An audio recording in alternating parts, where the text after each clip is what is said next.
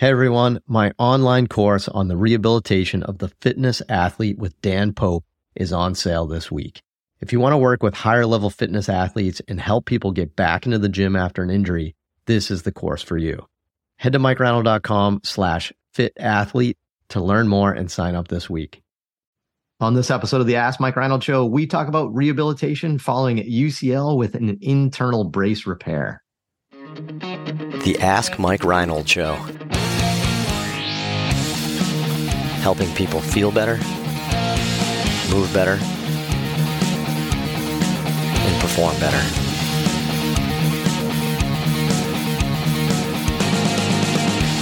Before we get to the podcast, I wanted to make sure you knew about my free online course on the Introduction to Performance Therapy and Training. If you want to learn how to get started optimizing and enhancing performance, this is the course for you. Head to MikeReinold.com/performance to sign up today. Welcome back, everybody, to the latest episode of the Ask Mike Reinold Show. We're here at Champion PT and Performance up in Boston, answering some of your questions. Anything you want to talk about related to sports physical therapy, sports performance, sports medicine, career advice, anything you want, head to MikeReinold.com, click on that podcast link, and you can fill out the form. Let's see. Today, I'm joined by Lenny Macrina, Dan Pope, Dave Tilley, Jonah Monlock, a smaller crew here as we're filming this one here. But Len, who do we have for questions? I said that. Who do we have for students? We have some lovely questions and some students to ask them. We have, I think, asking the question today will be Kaylee Kobach from St. Francis University. We have Mackenzie Chavez from the University of Central Florida. We have Tara Punksavath from Kansas. And we have Claire Farley from Tufts University here in Medford, Massachusetts, via Phoenix, Arizona. All right. What do we got? What do we got, Kaylee?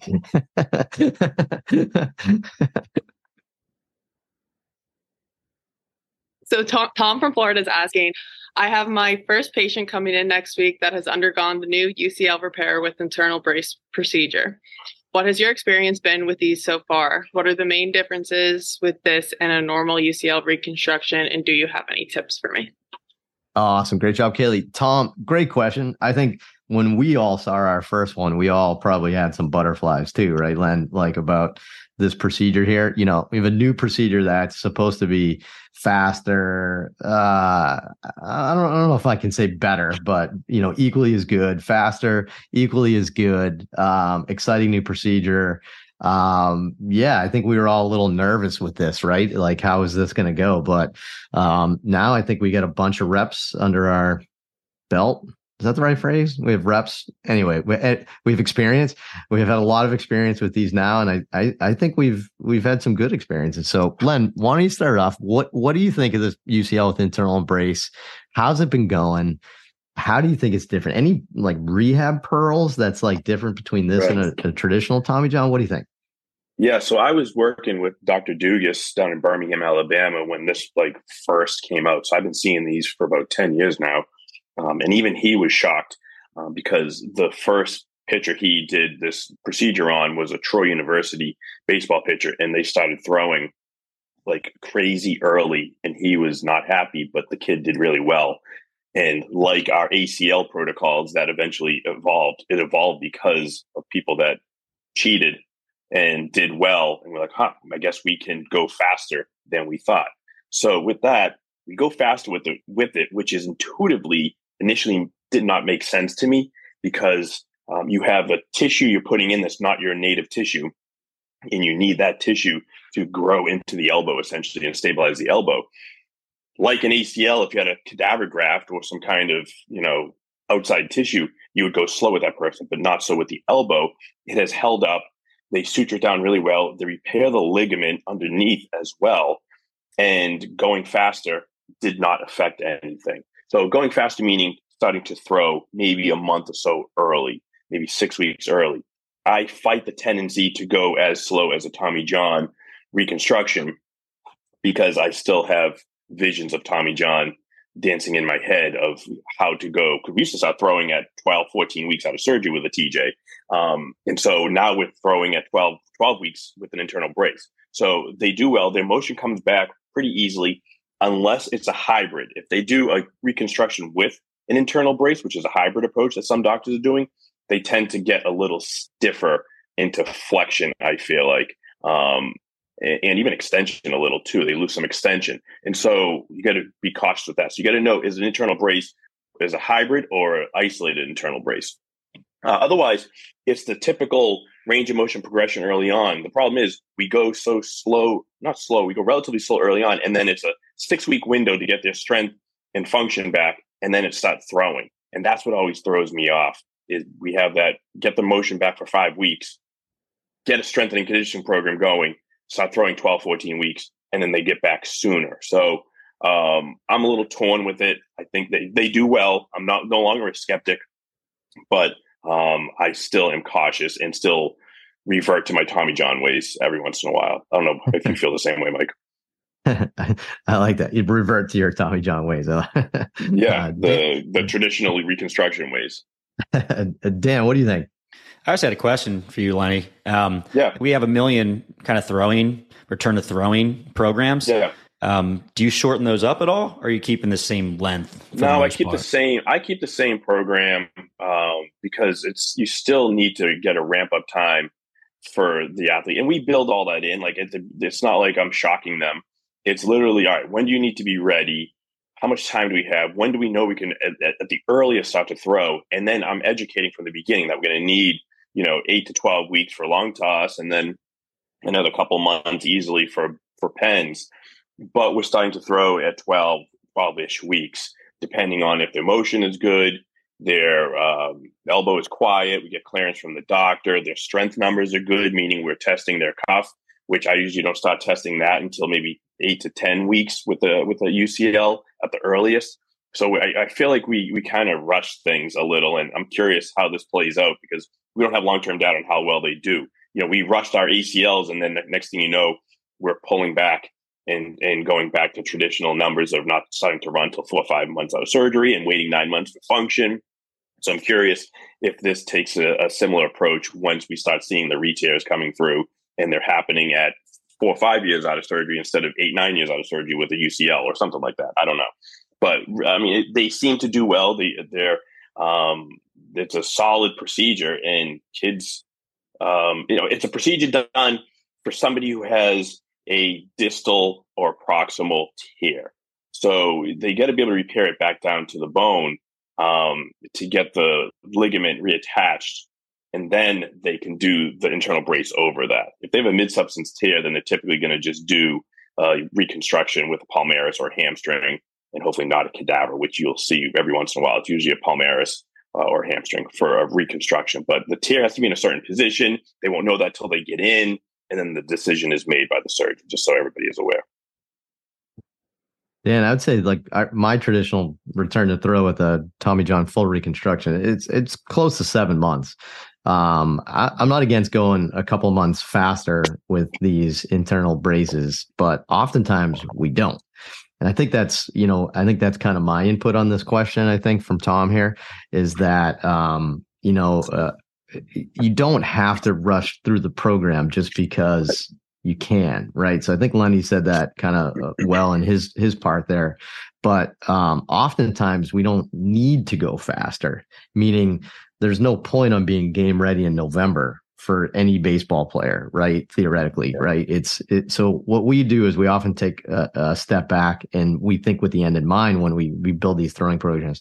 It's great that they could potentially throw earlier and come back sooner, but sometimes we don't need to rush that program. So it's not just like a cookie cutter with that. So we take everybody into consideration. I'm in agreement with Lenny. I think the outcomes have been fantastic, actually. I think I can finally say that. And I am comfortable and confident in them. And I don't know if, we've talked about internal bracing on the podcast several times now over the years. I don't know if we've ever said that, right? So, it's the end of 2023, almost 2024 right now. And I think we're confident in it. Like we have success. We have success with people for years. We have success in the big leagues. We have success in kids. It seems good, right? And, remember, like we're all better, and even our surgeons are better. They're not just like doing random surgeries because they're cool or they're the new thing. This is the right surgery for the right person at the right time. right? And I think that's why these are doing better is we now have two, you could argue three options with the hybrid. We have multiple options on what's best for this kid, right? So maybe in the past when you only have one option, maybe that's why they didn't do great. But now that you can choose between a couple. For my rehab pearls, I think the first month is very similar between the two. From kind of 4 weeks to 12 weeks, to me, I think is the critical time point. The physicians oftentimes want to say they can start throwing at week 12. And man, I don't want to put a number on this because I haven't been tracking it, but I would say it's 50-50 for me if I actually feel like they're ready at week 12. Right. And that's been my experience with these internal braces. So let's say you got a high level collegiate kid, even an upper level high school pro guy, whatever.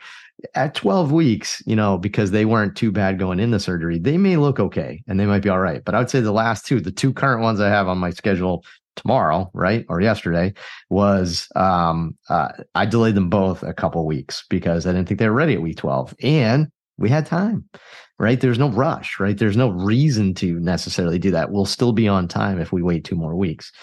But I've had a lot of kids, like high school kids, that look, they have 4 to 6 weeks where they're dealing with the trauma of the surgery and healing from that and getting better. And then in just 6 weeks, I have to get them from looking like poop to amazing and ready to throw. You could argue that's not enough time to get them to feel better and to look better. And maybe that's why they had this injury to begin with. So I think that's my one caveat that I would say, that one thing that I'm nervous of is, especially in the young kids that aren't huge physically developed, that aren't going into the surgery with an amazing baseline of strength and stability and great stuff, is I don't know if 12 weeks is enough time to get their body right. So keep that in mind, take that with a grain of salt because everybody's different. That's just that one thing that I still I think about when I'm, lying in bed with some of my patients is like, are they ready to start throwing just because it's week 12? But other than that, it's been groovy, right? I think we've had a really good time. Like nobody's had any problems. It's crazy. It's crazy. So I think there's very few instances where you have to start throwing at 12 weeks. If you really think about the plan it out ahead of time and think of the math and how much time you need and build in hiccup time where things will crash and burn. You got to, peel them back up and get them back throwing again. There's very few times you need to start throwing at 12 weeks and get them ready for like opening day of their high school season. Like, come on, it just doesn't happen like that. So you have more time than you think. And you talk about that early on. This isn't like a 12 week comes and you're like, nope, you're pulling the wool out, not throwing today. We're going to wait another month. Like you are prepping them ahead of time. You're testing them, you're educating them, you're talking to the parents. This isn't like a new thing for them. So you've already planned it out. You've talked about it. You've gotten their input. You felt them out and got a sense of how they feel about getting back at a certain time. And so, it always works out in the end. You just need to talk it through with them. Communication is the key. Yep. Love it. And the outcome studies that the docs are starting to produce, even some that are officially published and some that are just starting to put their data together, but they're presenting at meetings, it's been really good. So I think we're going to see it more and more, especially in the right person, right? And when this is a qualified thing for that person. So stay tuned. We're going to start getting more and more of this. But great question, Tom. Good luck with that person. If you have a question like that, head to mikereinold.com, click on that podcast link, and be sure to go to Apple and Spotify to rate, review, subscribe to this podcast. We'll see you on the next episode. Thank you. Thanks so much for listening to the podcast. If you have a question you'd like us to answer, head to mikereinold.com/podcast and fill out the form to submit your question. If you enjoyed this podcast, please subscribe, rate, and review us on Apple Podcasts, Spotify, or wherever you listen to your podcast. And please share this with your friends to help spread the word. It would really mean so much to us.